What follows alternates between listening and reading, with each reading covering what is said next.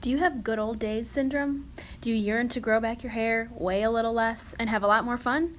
Yes, I'm talking to all you old fossils out there who have graduated college and are still trying to relive the glory days. On today's podcast, I had a chat with a few different Marquette alumni who had some stories to share about their college experiences at Marquette, and even one who studied abroad. Though their looks may fade and their hair may gray, their stories will last forever.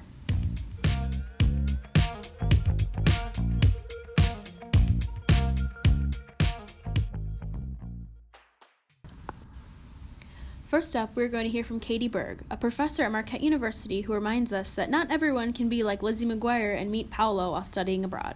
Take a listen.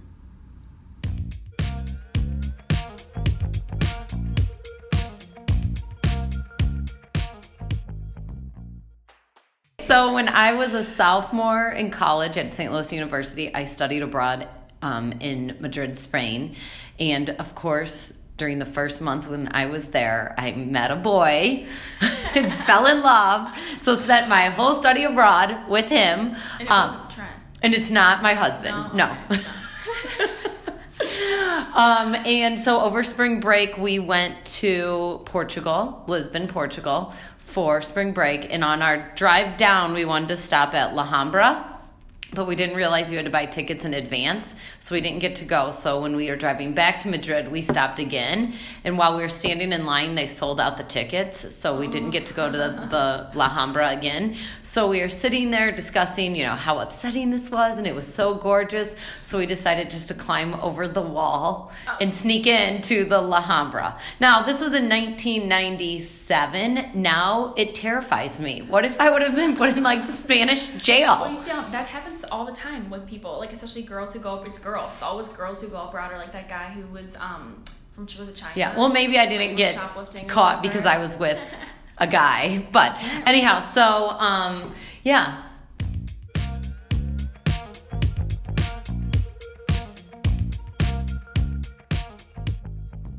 Next up, we're going to hear from a former Marquette Golden Eagle who recalls some of the greatest moments as a college student. Almost 40 years later, he's the guy that is still stuck in college. M.U. Rah-Rah.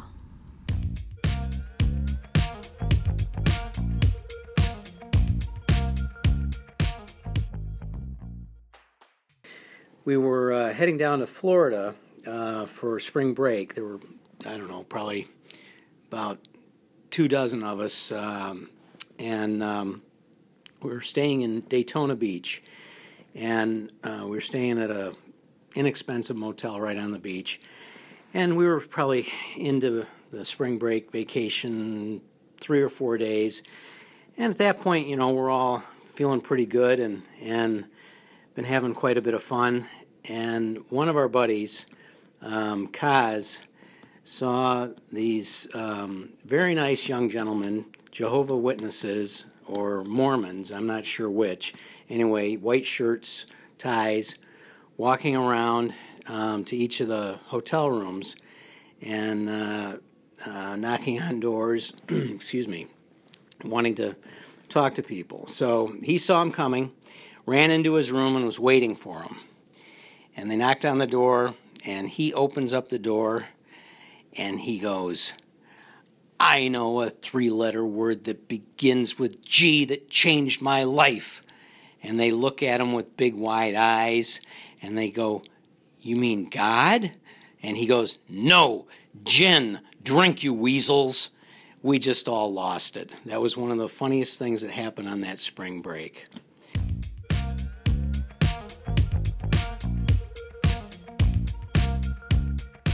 This was Rabbits Olympics Day, and I don't know if you still have the Rabbits Athletic Club at Marquette, but it was a bunch of guys that liked sports and organized a bunch of stuff, and so they had this Olympics Day. And the key thing about Olympics Day was everything was done in the mud, and so you got your teams together and you went down there and you had tug of war, obstacle course, sliding down the hill, whatever, all these different contests.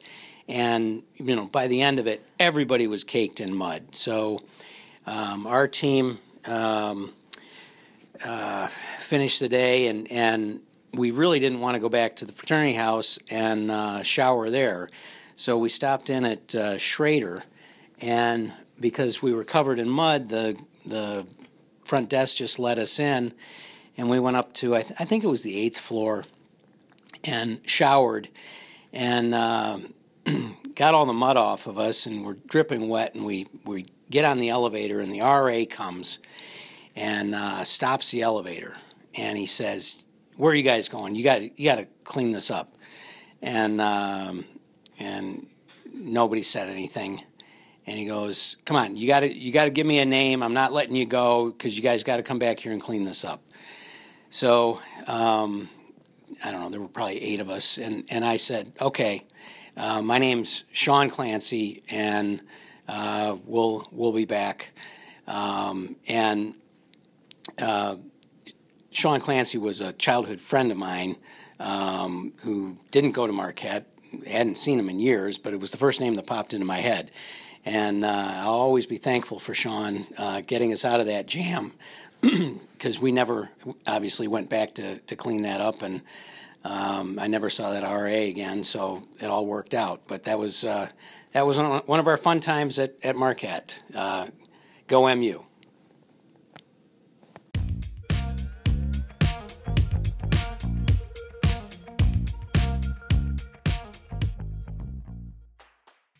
This goes down as the greatest day in sports, and it was a Sunday, and the U.S. hockey team was playing the Russians, and I can't remember if it was the finals or the semifinals, but at any rate, it was a tough game, and the U.S.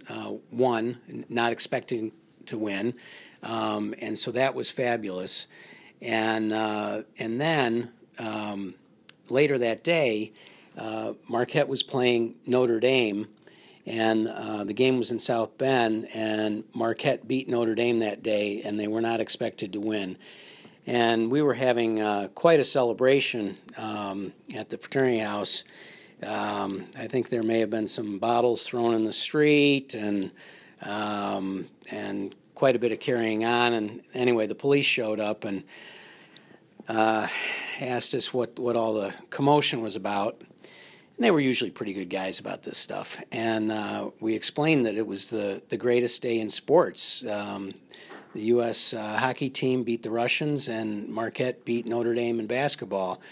And they just laughed and asked us to clean up the glass in the street and try to keep it down a little bit and enjoy ourselves. So just another fun Sunday fun day at Marquette. Go MU. Finally, I sat down with another Marquette alum who went to great lengths just to get the perfect perm. No matter the weather, no matter the distance, Julie was determined to fix her perm despite the power outage. Take a listen. I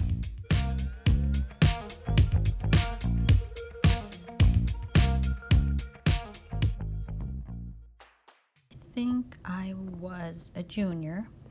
And I was in what we called the Sanford Arms apartments. And I think it was a weekend, it doesn't really matter.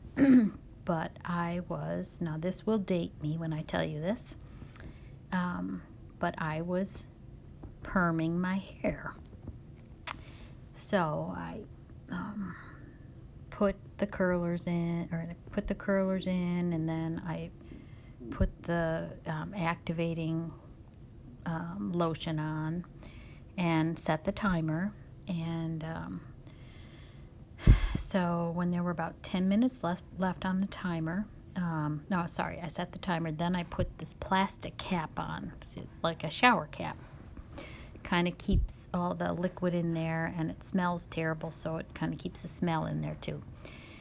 I was quite a sight. Anyway, so there were maybe 6 minutes left on the timer, so I was over just getting the temperature right on the water so I could rinse off my hair. So you don't want to leave that on too long because it can damage your hair. So anyway, I went over to the faucet and turned it, and nothing came out. And my heart started pounding, and I turned it off, and then I tried doing it again, and nothing came out. And I went in the bathroom, and tried the faucet there, and nothing came out. And I was getting really nervous because if you leave the stuff on too long, I was afraid I'd burn my hair off. So I grabbed a bag and I threw in it a towel, and I threw the other supplies I needed to finish the perm thing, and I threw my timer in the bag, and got a coat on. It was the middle of winter, so I put my coat on, and I had to do something with the head, so I put a knit hat over the curlers and the plastic bag, and I raced downstairs looking like a fool, but I raced downstairs and headed outside. I was going to the rec center because it was the only place I could think of where I could go and use a shower. So anyway, I got there, and I mean, I felt ridiculous. I felt like one of the people walking around at Marquette with my knit hat over my curlers, my bag that's ticking, and it was too much. Anyway, I did get there and get all the stuff out, and thankfully nobody was in there, so nobody saw me doing this. Everything turned out all right, but that was I must have been quite a sight.